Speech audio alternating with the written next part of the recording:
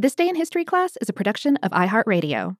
Hi, everyone. I'm Eves, and welcome to This Day in History Class, a podcast where we dust off a little piece of history and place it ever so gently on your brain shelf every day. Today is October 3rd, 2019.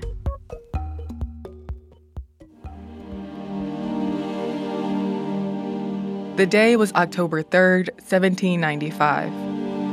Tula, a leader of the Curaçao Slave Revolt, was executed. Curaçao is an island in the Caribbean Sea. The Arawak, indigenous peoples from South America, are thought to have moved to the island many hundreds of years ago. In 1499, Spaniard Alonso de Ojeda arrived on the island with an expedition, marking the first time Europeans visited Curaçao. The Spanish then colonized the island, which at that time was inhabited by the Caquetillo, a coastal tribe of Arawak people. The Spanish enslaved the Caquetillos and sent them to Hispaniola, but by 1634, the Dutch had occupied the island. Curaçao was a major port of trade for the Dutch West India Company. That included the trade of enslaved people, which was the main business of the island. Most of the enslaved Africans who came through were bought and sold in Curaçao and were taken to other islands in the Dutch West Indies and in Spanish colonies. Some of those enslaved Africans did remain on the island and worked on plantations.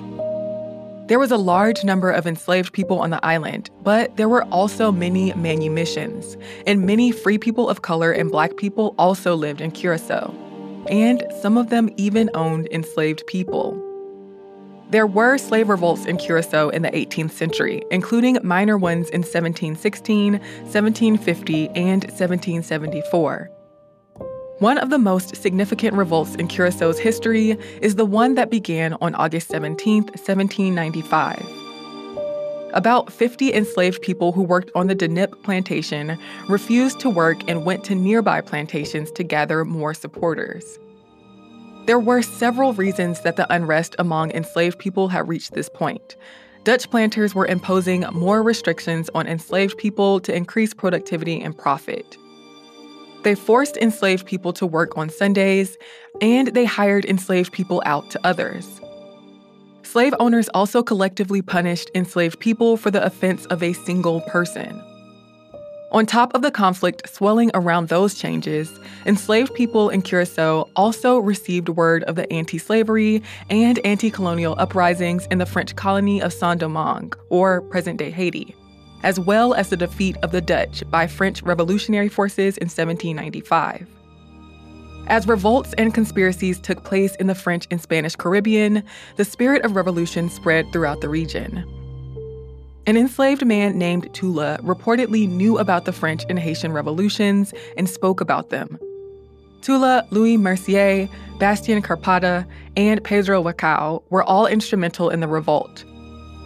It's not clear whether the revolt was the result of a planned conspiracy or happened spontaneously, but the strike on the Denip plantation turned into a widespread revolt. At its height, the revolt involved about 2,000 enslaved people out of the 12,000 who lived on the island.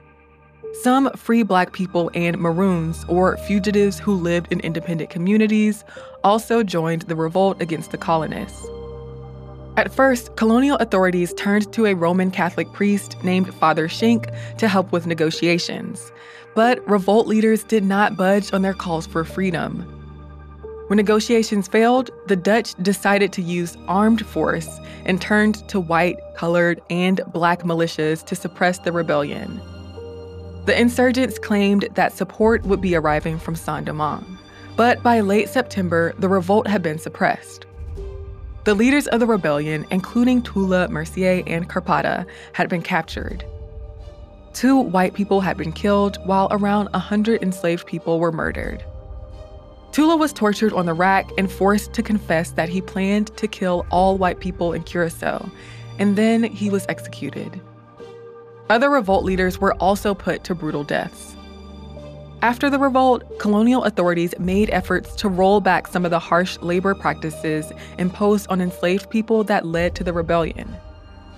Though there was a little anti-slavery resistance in Curaçao in the years after the 1795 revolt, there weren't many major slave revolts on the island throughout the 19th century. Slavery was abolished in Curaçao in 1863. I'm Eve Jeffcoat, and hopefully you know a little more about history today than you did yesterday. You can keep up with us on social media, on Twitter, Facebook, and Instagram at TDIHC Podcast. Email still works. Send us a note at thisday@iheartmedia.com.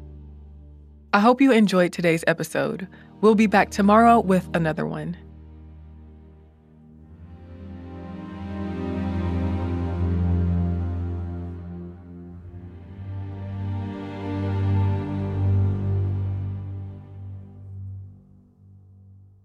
For more podcasts from iHeartRadio, visit the iHeartRadio app, Apple Podcasts, or wherever you listen to your favorite shows.